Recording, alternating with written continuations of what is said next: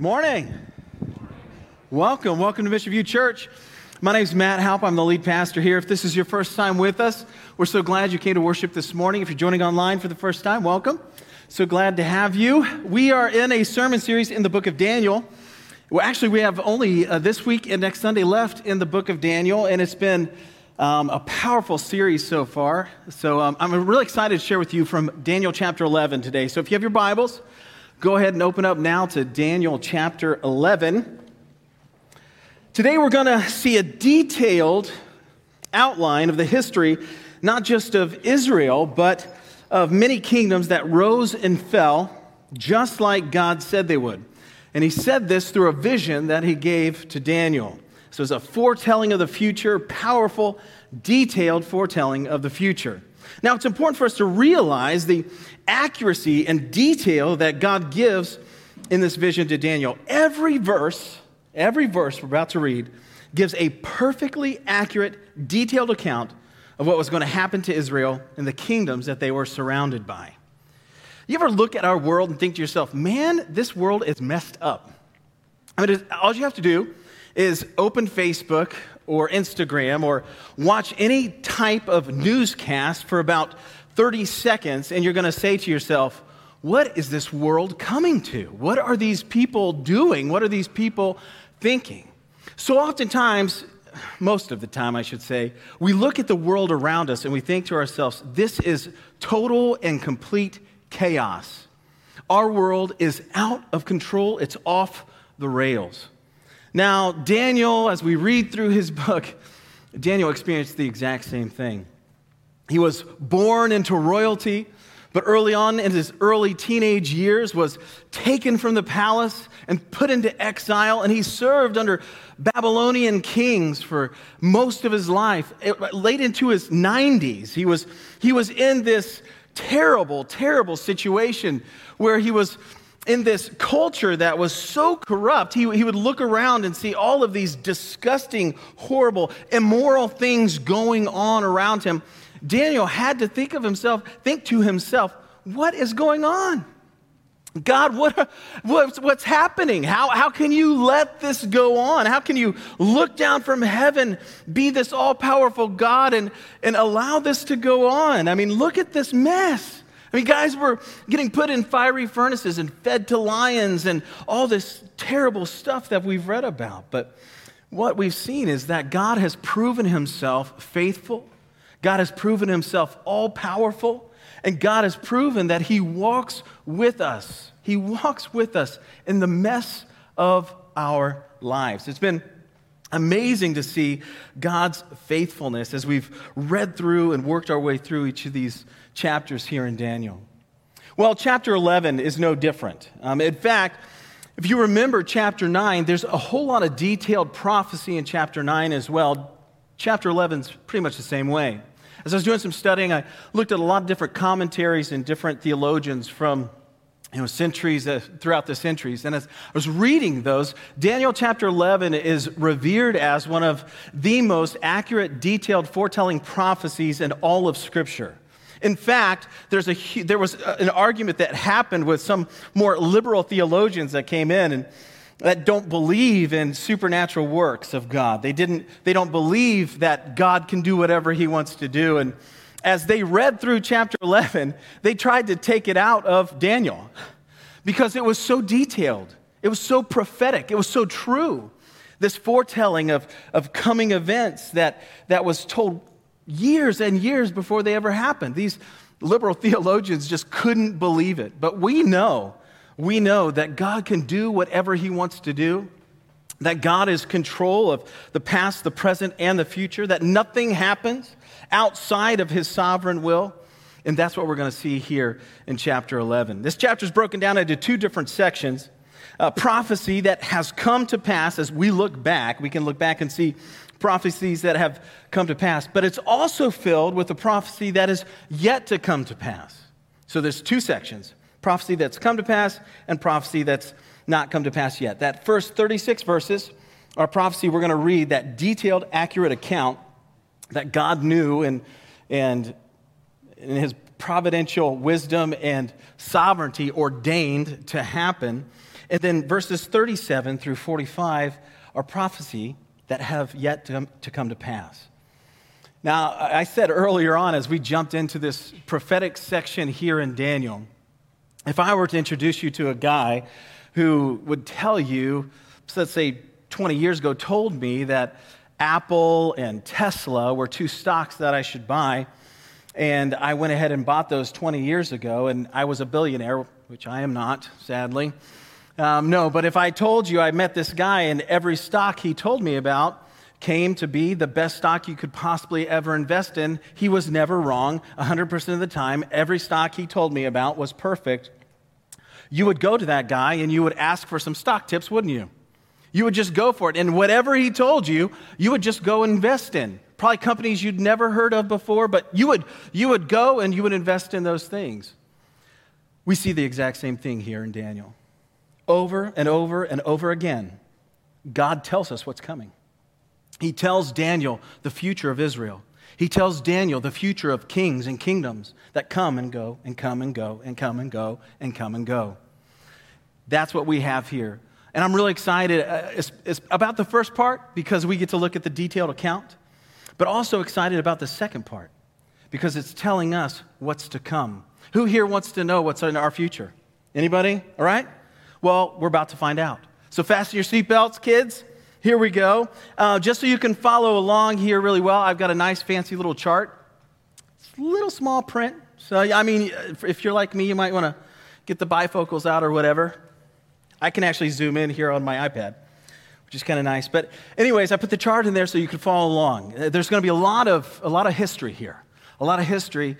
For Daniel, it was prophecy, it was foretelling. But for us, we can look back and see the accuracy of God's provision and his direction here. So what I'm going to do, how we're going to work through this, I'm going to go verse by verse, and I'm going to tell you what every symbol stands for and who they were, what happened, and how accurate this is. I'm telling you, as I studied this and look at this, I am dumbfounded by the power of God. This is one of the most remarkable texts, not just biblical, but text, period, for all humankind.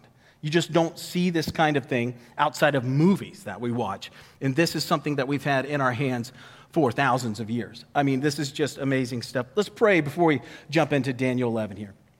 Dear Heavenly Father, we thank you for your word. And God, we thank you that you're in control.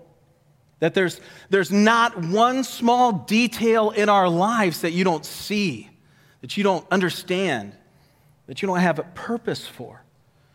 God, we look at this world and we look at our lives and we see chaos and we see a mess. But God, you see your sovereignty, your will, and your way. Help us to come in line with those things today. Father, use me. Give me the words to share for your kingdom and your glory and for our good. We surrender to you in Jesus' name. Amen. All right, here we go. Detailed account, verse by verse. Daniel 11, verse 1. And as for me, in the first year of Darius the Mede, I stood up to confirm and strengthen him. And now I will show you the truth. Behold, 3 more kings shall arise in Persia, and a 4th shall be far richer than all of them. And when he has become strong through his riches, he shall stir up all against the kingdom of Greece.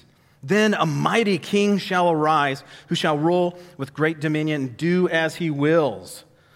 This mighty king, just so you know, this mighty king is Alexander the Great, who conquered Asia Minor, Syria, Egypt, and the land of the Medo-Persian Empire. So that's who's being talked about there. Verse 4, and as soon as he has arisen, his kingdom shall be broken and divided toward the 4 winds of heaven, but not to his posterity, nor according to the authority with which he ruled, for his kingdom shall be plucked up and go to others besides these. All right, I'm going to stop right there. So a few years after Alexander's death, his kingdom was divided among his 4 generals. There's 4 guys, Seleucus, Lysimachus, Cassander, and where's the 4th one here? Ptolemy. So these are the 4 guys that his kingdom gets divided up to. Now, it gets divided among these 4 generals because he didn't have an heir to the throne. He couldn't set up a dynasty. He didn't have an heir to his throne. So when Alexander dies, it gets dispensed just like God's word said it would. I mean, things like that don't happen. How do you not have an heir? That was unheard of. But God miraculously foretells that's how it's going to go down. I mean, that's just mind-boggling. It's just crazy how that goes down. So it's this divided into four different ways, and this division was anticipated through, we saw earlier in Daniel, the four heads of the leopard in chapter 7, verse 6, and the four prominent horns on the goat in chapter 8, verse 8. And Alexander founded no dynasty of rulers since he had no heir, and his kingdom was divided these four ways. All right, let's pick it back up, verse 5. Then the king of the south shall be strong, but one of his princes shall be stronger than he and shall rule. And his authority shall be a great authority. We'll stop right there, see what's going on. The strong king of the south was Ptolemy. And a general this was one of the generals that served under Alexander. He was given authority over Egypt. So that's kind of his region where he was reigning. And this is 323 BC. And he was proclaimed king of Egypt in 304. So the commander referred to in verse 5 was actually Seleucus. He was also another one of those generals under Alexander. He was given authority to rule in Babylon in 321. But in 316, when Babylon came under attack by Antigonus, another general, Seleucus sought help from Ptolemy. And after Antigonus' defeat in 312 BC, Seleucus returned to Babylon really strong and had a great army. He ruled over Babylon, Media, Syria, and assumed the title of king in 305. Then Seleucus' rule was much more territory than Ptolemy's was, just like the Bible foretold. Now, I don't know if you're following me on this, but this is crazy. This foretelling of events is talking about how these four kings would be divided. Then he's telling you the very details of how they would war against each other and who was going to rise to the cream of the crop, who was going to be the king at certain times. This is insane. This is crazy. Verse 7. And from a branch, from her roots, one shall arise in his place.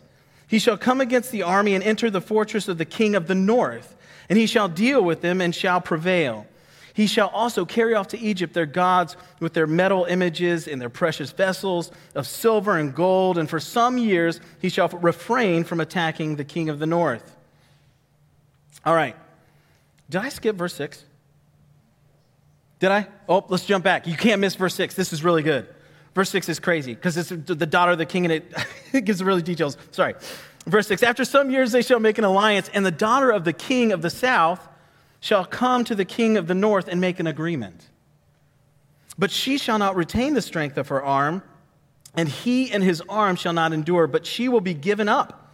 In her attendants, he who fathered her, and he who supported her in those times. Okay, that is, I mean, if you're going to give a prophecy and talk about kings, I mean, if you were a faker, you're not going to throw in like their kids and what's going to go on with their daughters or whatever. But he does. God does. So here's what's happening. So Ptolemy dies in 285 BC, and Ptolemy II, Ptolemy's son, ruled in Egypt from 285 to 246. Meanwhile, Seleucus was murdered in 281, and his son, Antiochus, ruled until 262. Then Seleucus, grandson to Antiochus II, ruled in Syria from 262 to 246, and Ptolemy II and Antiochus II were bitter enemies. But finally, after some years, they entered into an alliance in about 250. Now get this, the alliance was sealed by the marriage of Ptolemy II's daughter, Bernice. That's her name. It's actually Berenice. She was married to Antiochus II. Just like the Bible says would happen. This is crazy. This marriage, however, didn't last. For Laodice, whom Antiochus had divorced in order to marry Berenice, killed Berenice. That's how all of that went down. Just like God said it was going to happen, it happens. And you're just like, what in the world? So then we go into verse 7, which I had already read. Here's what happens. Berenice's brother, Ptolemy III, he rules from 246 to 221, succeeded his father, set out to avenge the death of his sister Berenice, and he was victorious over the Syrian army and the king of the north. He put Laodice to death and returned to Egypt with a ton of the spoils. Now moving on, verse 9. Then the latter shall come into the realm of the king of the south, but shall return to his own land. His sons shall wage war and assemble a multitude of great forces, which shall keep coming and overflow and pass through, and again shall carry the war as far as his fortress. All right, now here's what's happening there. After this humiliating defeat, Seleucus II, the king of the north, sought to invade Egypt but was unsuccessful. After his death, now get this, by fall from a horse. How do you know, right? Like the king dies falling off a horse. He was succeeded by his son, Seleucus II. He rules from 227 to 223, who was killed by conspirators while on a military campaign in Asia Minor. Now, Seleucus III's brother, Antiochus III the Great, became the ruler in 223. He was only 18 years old. He ruled for 36 years until 187. Now, the two sons, this is where the sons come in, Seleucus III and Antiochus III, had sought to restore Syria's lost prestige by military conquest. The older son by invading Asia Minor, and the younger son by attacking Egypt. Now, Egypt controlled all the territory north to the border of Syria, which included the land of Israel. Antiochus III succeeded in driving the Egyptians back to the southern border of Israel in his campaign. That was in 219 to 217. Can you see how detailed God is? I mean, every king that comes to power, every one of their kids, every war or battle that is fought has been foretold in specific detail. There is no explanation for that kind of prophecy. There is no other explanation for that kind of detailed foretelling of future events other than this. The God of the Bible is the God of all gods, the King of kings and Lord of lords, and there is nothing we can do to explain his miraculous power and sovereignty. Nothing. He is God, capital G. But it doesn't end there. All 36 verses are foretelling detailed events of future events that Daniel was going to see. Oh, where was I? Are we in verse 11? Are we in verse 11? Oh, yeah, good. You're with me. Good. Good. I was just checking. Then the king of the south, moved with rage, he shall come out and fight against the king of the north. He shall raise a great multitude, but it shall be given into his hand.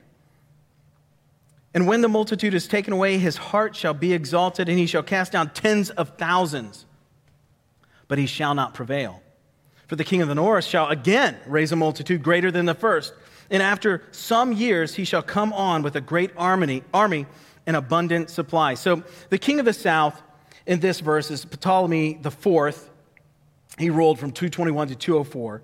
He was the one driven back by Antiochus III, the Great. And Ptolemy IV came to meet Antiochus III at the southern border of Israel. Ptolemy IV was initially successful in delaying the invasion of Antiochus. Ptolemy slaughtered many thousands.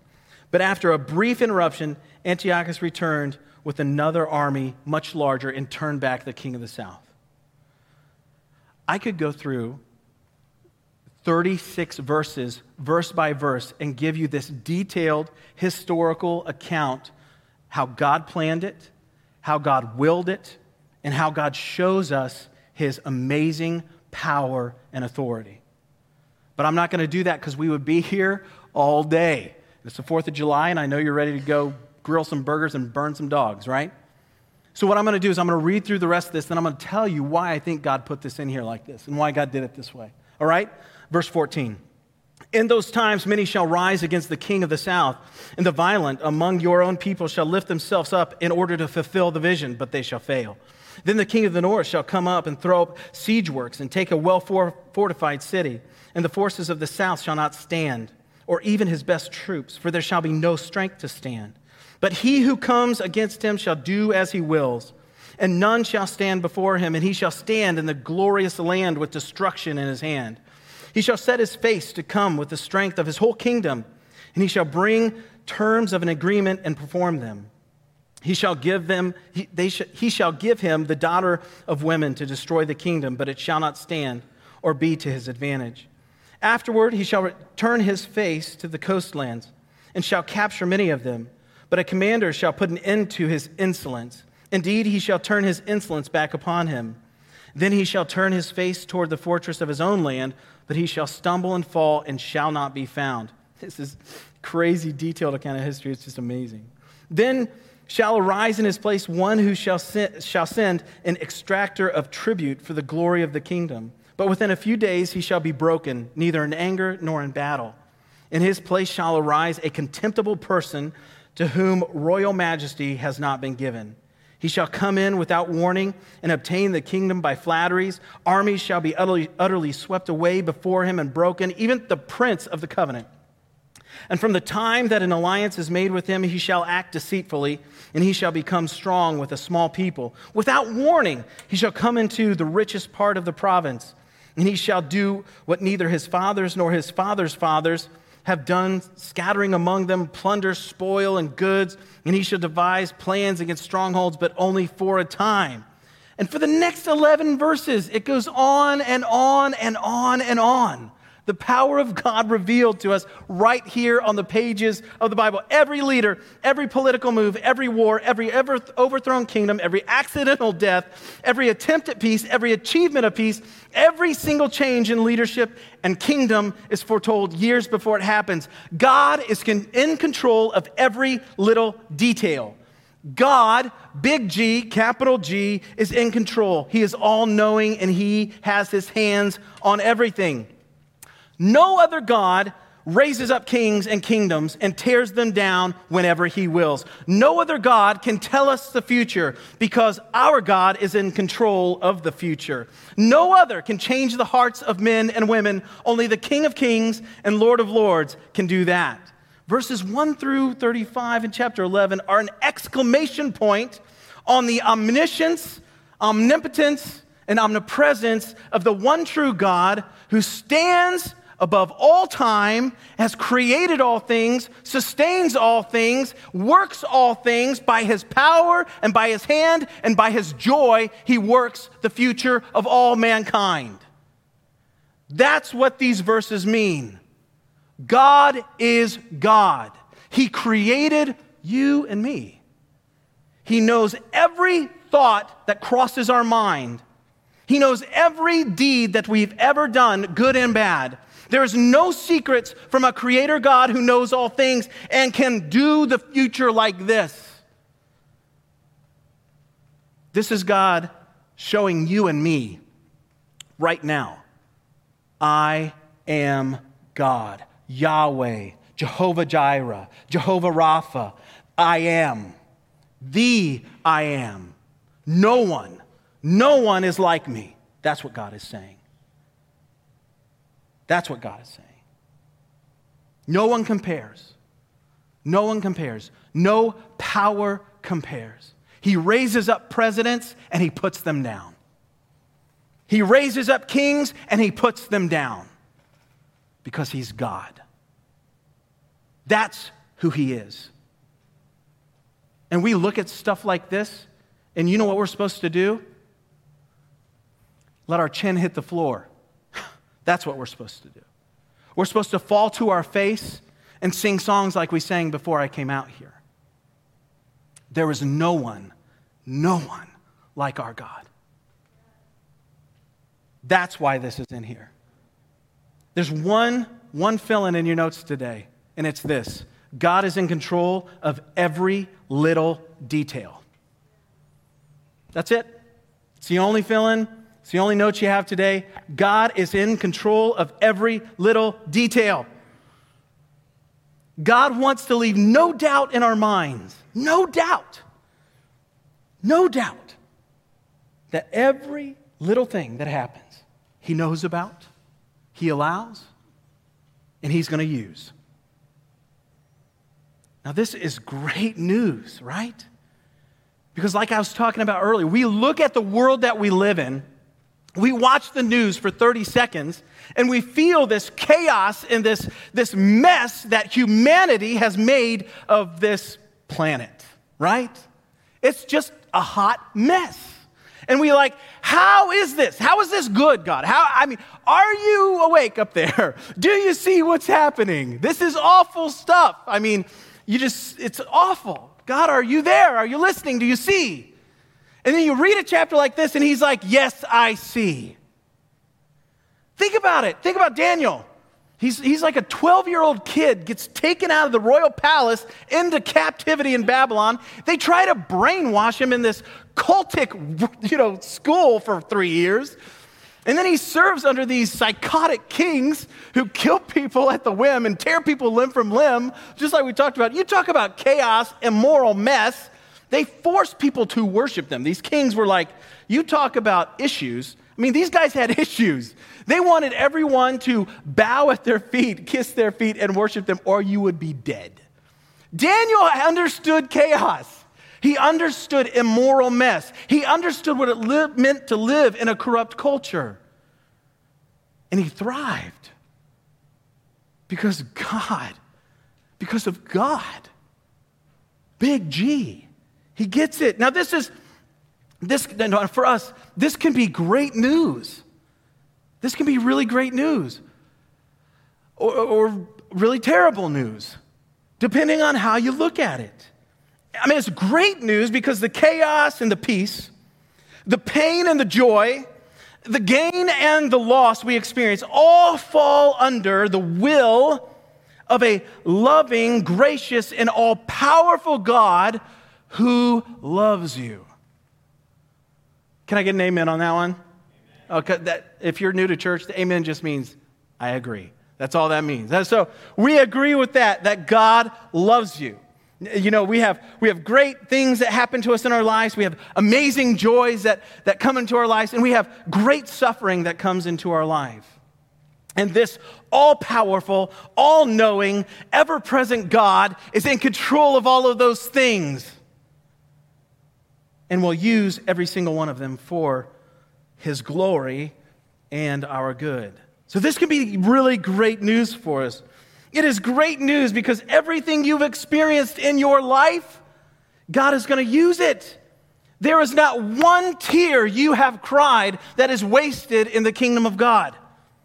Let that sink in for just a second. I hope you heard what I just said. There is no tear you have cried that is wasted in the kingdom of God.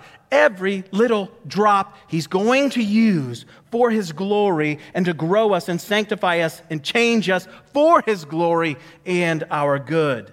Every little thing you've experienced. Look at Romans 8.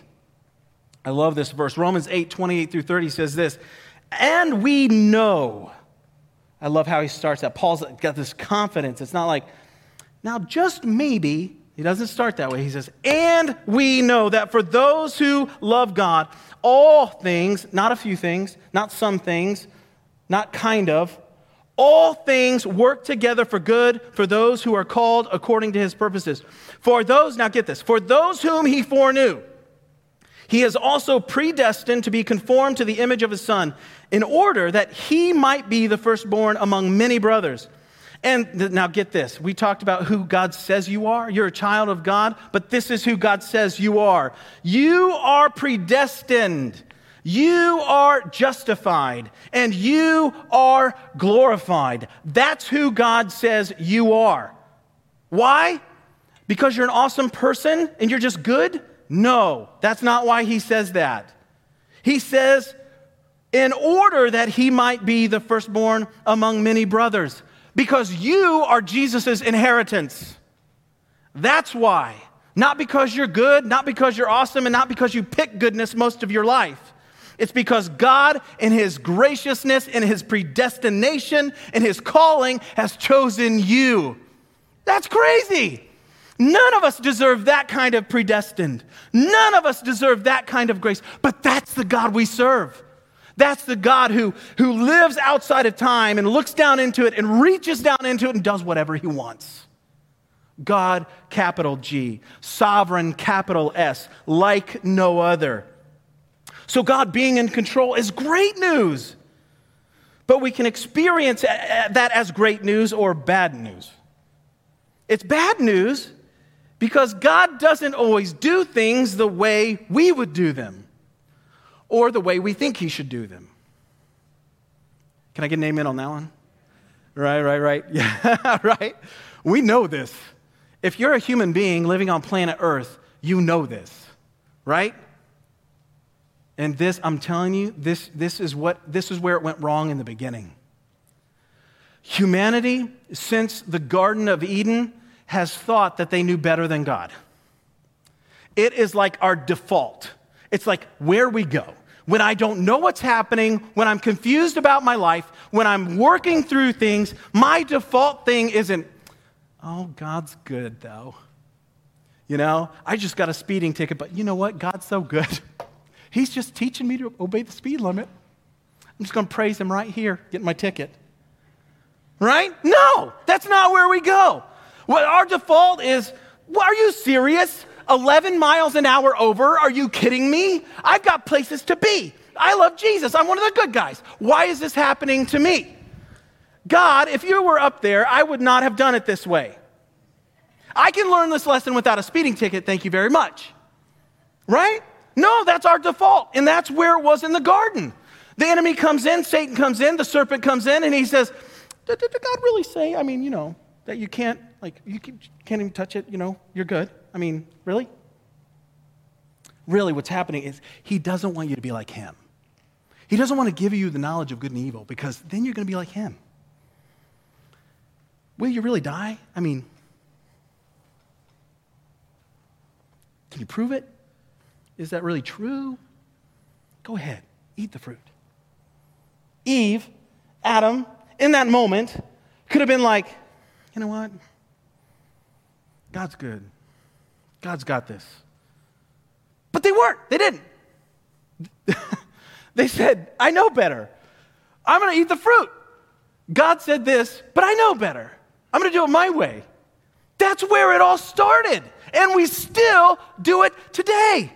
We look at the horrific things that happen in our lives, and I'm not making light of anything you're going through. I'm not making light of cancer. I'm not making light of any of these things. I'm not making light of any of it. It is horrible because of the fall and because of sin and because of all the stuff we have to deal with. I'm not making light of it. I'm just telling you that our default, when we suffer, when we go through these trials, and God allows these things in our lives, our default is, why are you doing this?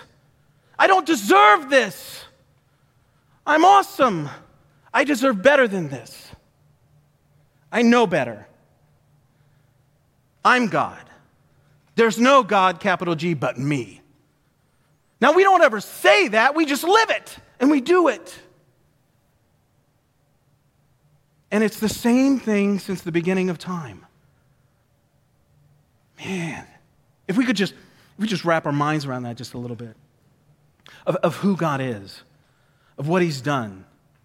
That's why he put this exclamation point of his sovereignty and power in Scripture. This is just one of many, by the way. We're in chapter 11, so we're getting to study that one.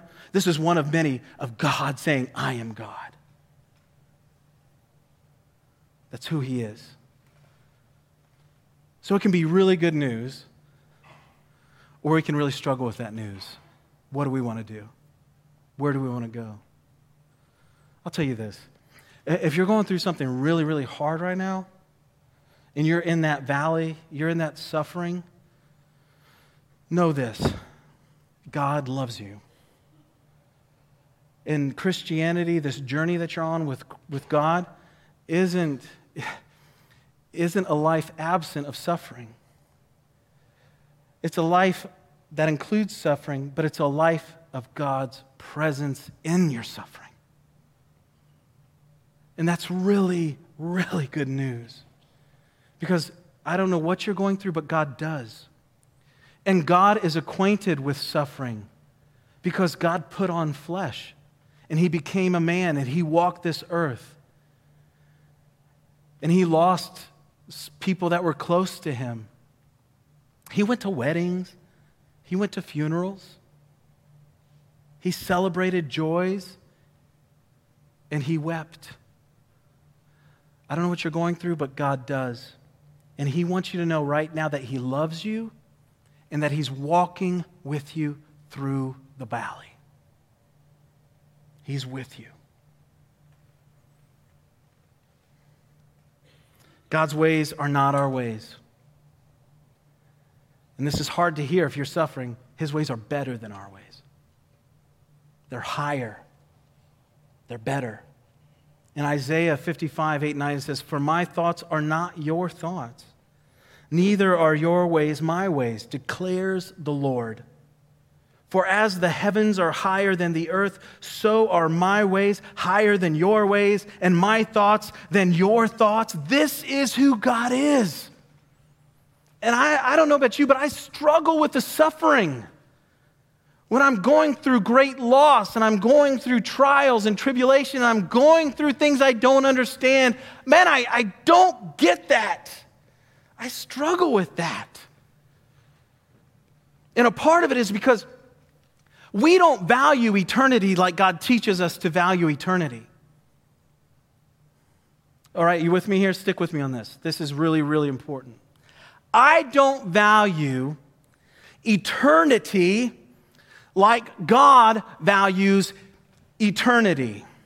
The Bible says that God works all things together for good, called according to his purposes, right? That good, we may not see that good until we see Jesus face to face. Warning, hard pill to swallow, just delivered. We may not see that good until we see Christ face to face. My dad died when he was 69, was running our family business, was in great health, was a great help to me as a dad, as a pastor. He was a phenomenal man of God. Prayed for me, called me, critiqued all my sermons for me, really helped me, and he's gone. I don't have that anymore. I don't understand that. I'm frustrated by that. I'm angry because of that. But I know God is good. And you know what? He's in paradise. My dad's with Jesus. He's in the place that is most valuable. But we don't always look at it that way. We look at this life as like the ultimate. Like cheesecake is the best thing ever. Right? I joke about it all the time, but I'm like, look at this life and I look at the joys that we have here and I'm like, oh, this is the best thing ever. No, it's not. Scripture, over and over again, what God's pointing us to is to value what he values. And what he values is the end goal. And the end goal is that you and I are glorified. We're an inheritance to the Son, that he has set aside a place for us in paradise, and he's bringing us there now. What do we value? When we're going through the mess, when we're going through the suffering, when we see great loss. Sure, I weep for the loss of my dad, but underneath that weeping is a joy uncontainable. Because he's where I want to be, and he's where I will be soon. Amen? That's the God we serve. When you don't understand it, when you're going through the mess, there's two ways we can respond. We either run away from God or we run to God. This is the only way. There's no in between. There's no in between. I would encourage you, run to the one who is in control when you feel like everything's out of control. Run to the one who's in control when you feel that everything is out of control. All right, verses 1 through 35 there. God's in control of every single detail. He foretells the future, every single detail. Let's move on to the second section of this text, which is prophecy that is yet to be fulfilled, right? That's where we are. Now, I'm saying all this because, and I really wanted to get that first point across as we went through that first section, because God's about to show us what the mess is going to be, right? Like, we're talking Antichrist, we're talking tribulation, we're talking like Moses, and the stuff coming in. We're talking about terrible, crazy, biblical proportions, apocalyptic. I mean, we have all these apocalypse movies, zombie apocalypse. There's like real zombie apocalypse coming. I don't know if you know this or not, but like people are going to come out of their graves, all right? That's in the Bible, okay? This is crazy.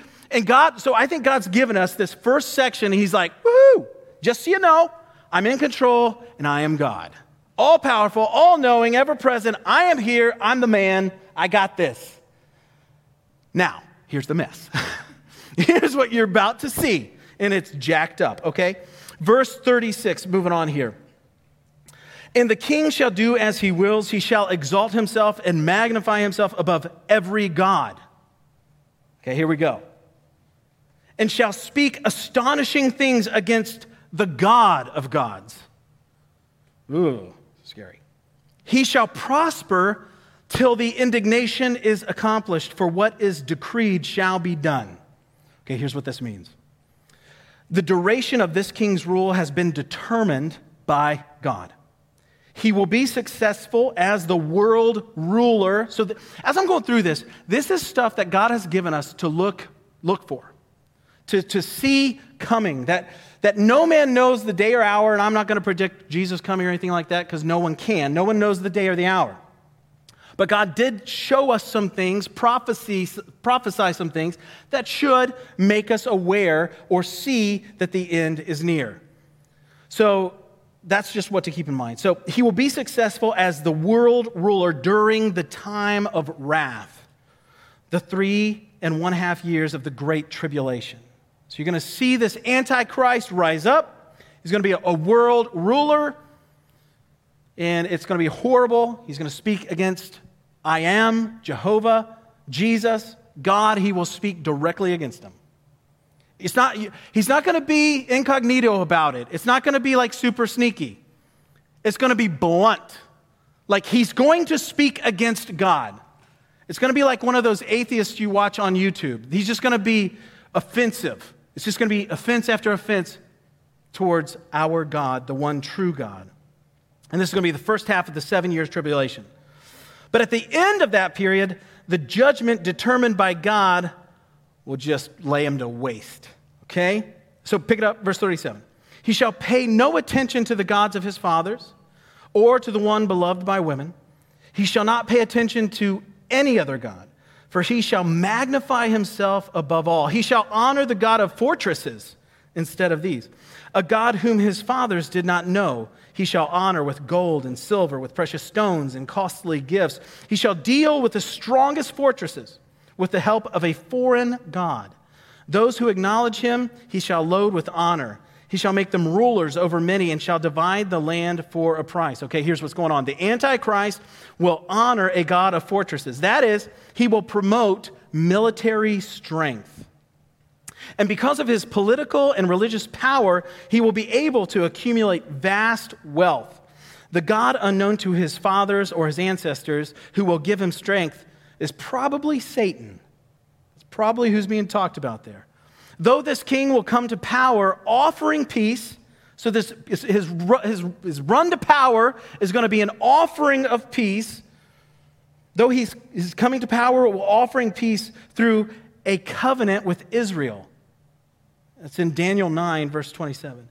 He will not hesitate to use military power to expand his dominion, and he will be helped by a foreign god. Those who submit to his authority will be put in a position of power. He will greatly honor them, and his ability to dispense favors or distribute land or power at a price to these others who support him. And he's going to gain a great following. All right, now we're going to move on to the second half of the 7 years of the tribulation. Here it is. In verse 40, at the time of the end, the king of the south shall attack him, but the king of the north shall rush upon him like a whirlwind. So you have these two separate kings that are going to come against him and attack him here from the north and the south. And he shall come into countries and shall overflow and pass through. He shall come into the glorious land, and tens of thousands shall fall, but these shall be delivered out of his hand, Edom and Moab and the main part of the Ammonites. He shall stretch out his hand against the countries, and the land of Egypt shall not escape. He shall become ruler of the treasures of gold and of silver and of all precious things in Egypt, and the Libyans and the Cushites shall follow his train. All right, let me just interpret all that, what that means. Right, here we go. The king of the south will attack Israel. Since the king of the south, in chapter 11, verses 5 through 35, referred to a king of Egypt, there seems to be no reason to relate this king of the south to some other nation. In fact, Egypt is mentioned twice in verses 42 and 43, so Egypt, right?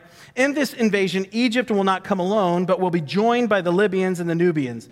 These nations referred to elsewhere, they called it Put and Cush, are those two nations. Now, these nations are probably nations in Africa, so that's what we're looking for.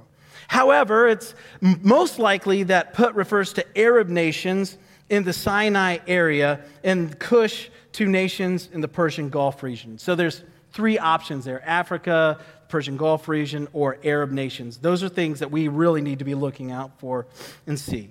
So simultaneously with the invasion of Israel by the king of the south, Egypt, will be an invasion by the king of the north. The king of the south and the king of the north will fight against the Antichrist. Man, that's going to be crazy, right? You don't have to worry about that. We're going to be in heaven at this time. So just so you know. But we'll probably see this stuff. Before we're taken to heaven, we're going to see some of this stuff getting set up, right? So the king of the south and the king of the north fight against the Antichrist. Israel will be occupied, and many Jews will flee, seeking refuge among the Gentile nations. And if you want to study more on this, check out Revelation chapter 12 and 13. It's filled with this. When the Antichrist hears of this invasion, he will move his army from Europe into the Middle East, sweeping through many countries like a flood. He will move quickly into the land of Israel, the beautiful land as it's called. His first strike will be against Egypt, for Egypt and her Arab allies are the ones who will initiate the invasion on Israel. On this occasion, the king will not conquer the territory of Edom and Moab and Ammon, now included in the present kingdom of Jordan. But he will gain control over many countries. All right, that's what's going on. Verse 44. But news from the east and the north shall alarm him, and he shall go out with great fury to destroy and devote many to destruction. He shall pitch his palatial tents. I had a real hard time saying that earlier this week. Say that like 5 times really fast. Pitch his palatial tents. Pitch his palatial tents between the sea and the glorious holy mountain. Yet he shall come to his end, as there's the good news, right?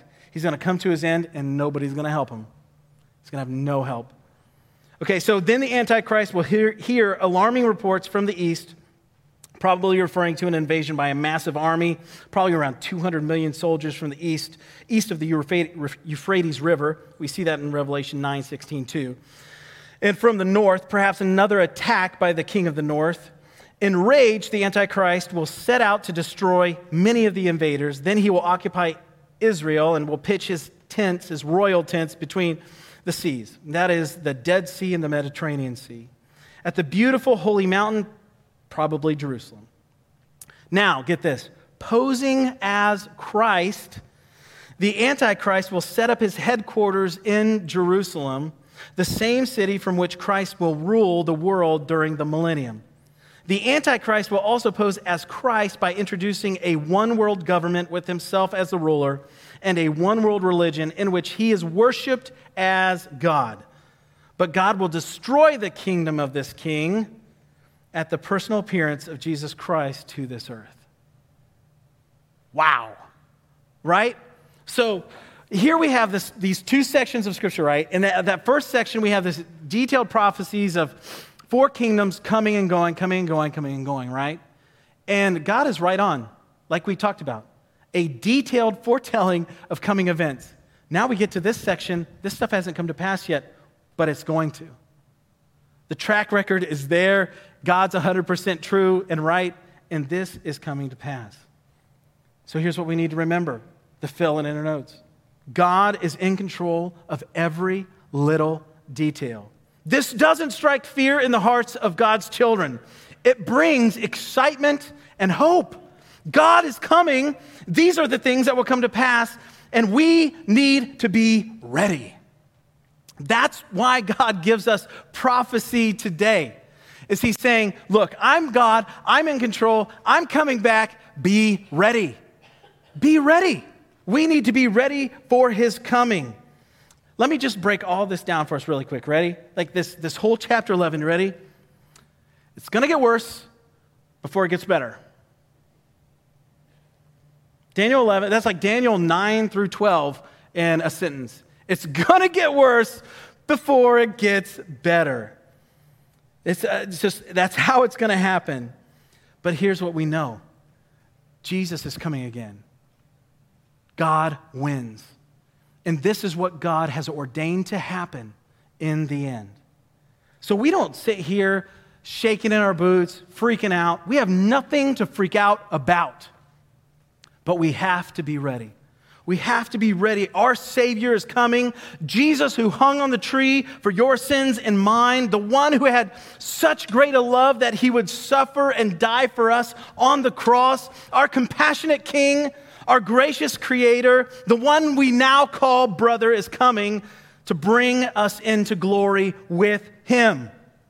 That's the good news. And anytime we talk about end times, anytime we look at these kinds of things, we need to be reminded that he's coming so that we prepare for his coming. So I want to give you 5 practical ways you can get ready for the end, right?